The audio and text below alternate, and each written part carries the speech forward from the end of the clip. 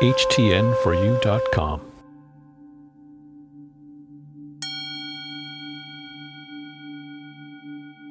I'm connecting my breathing to my movement.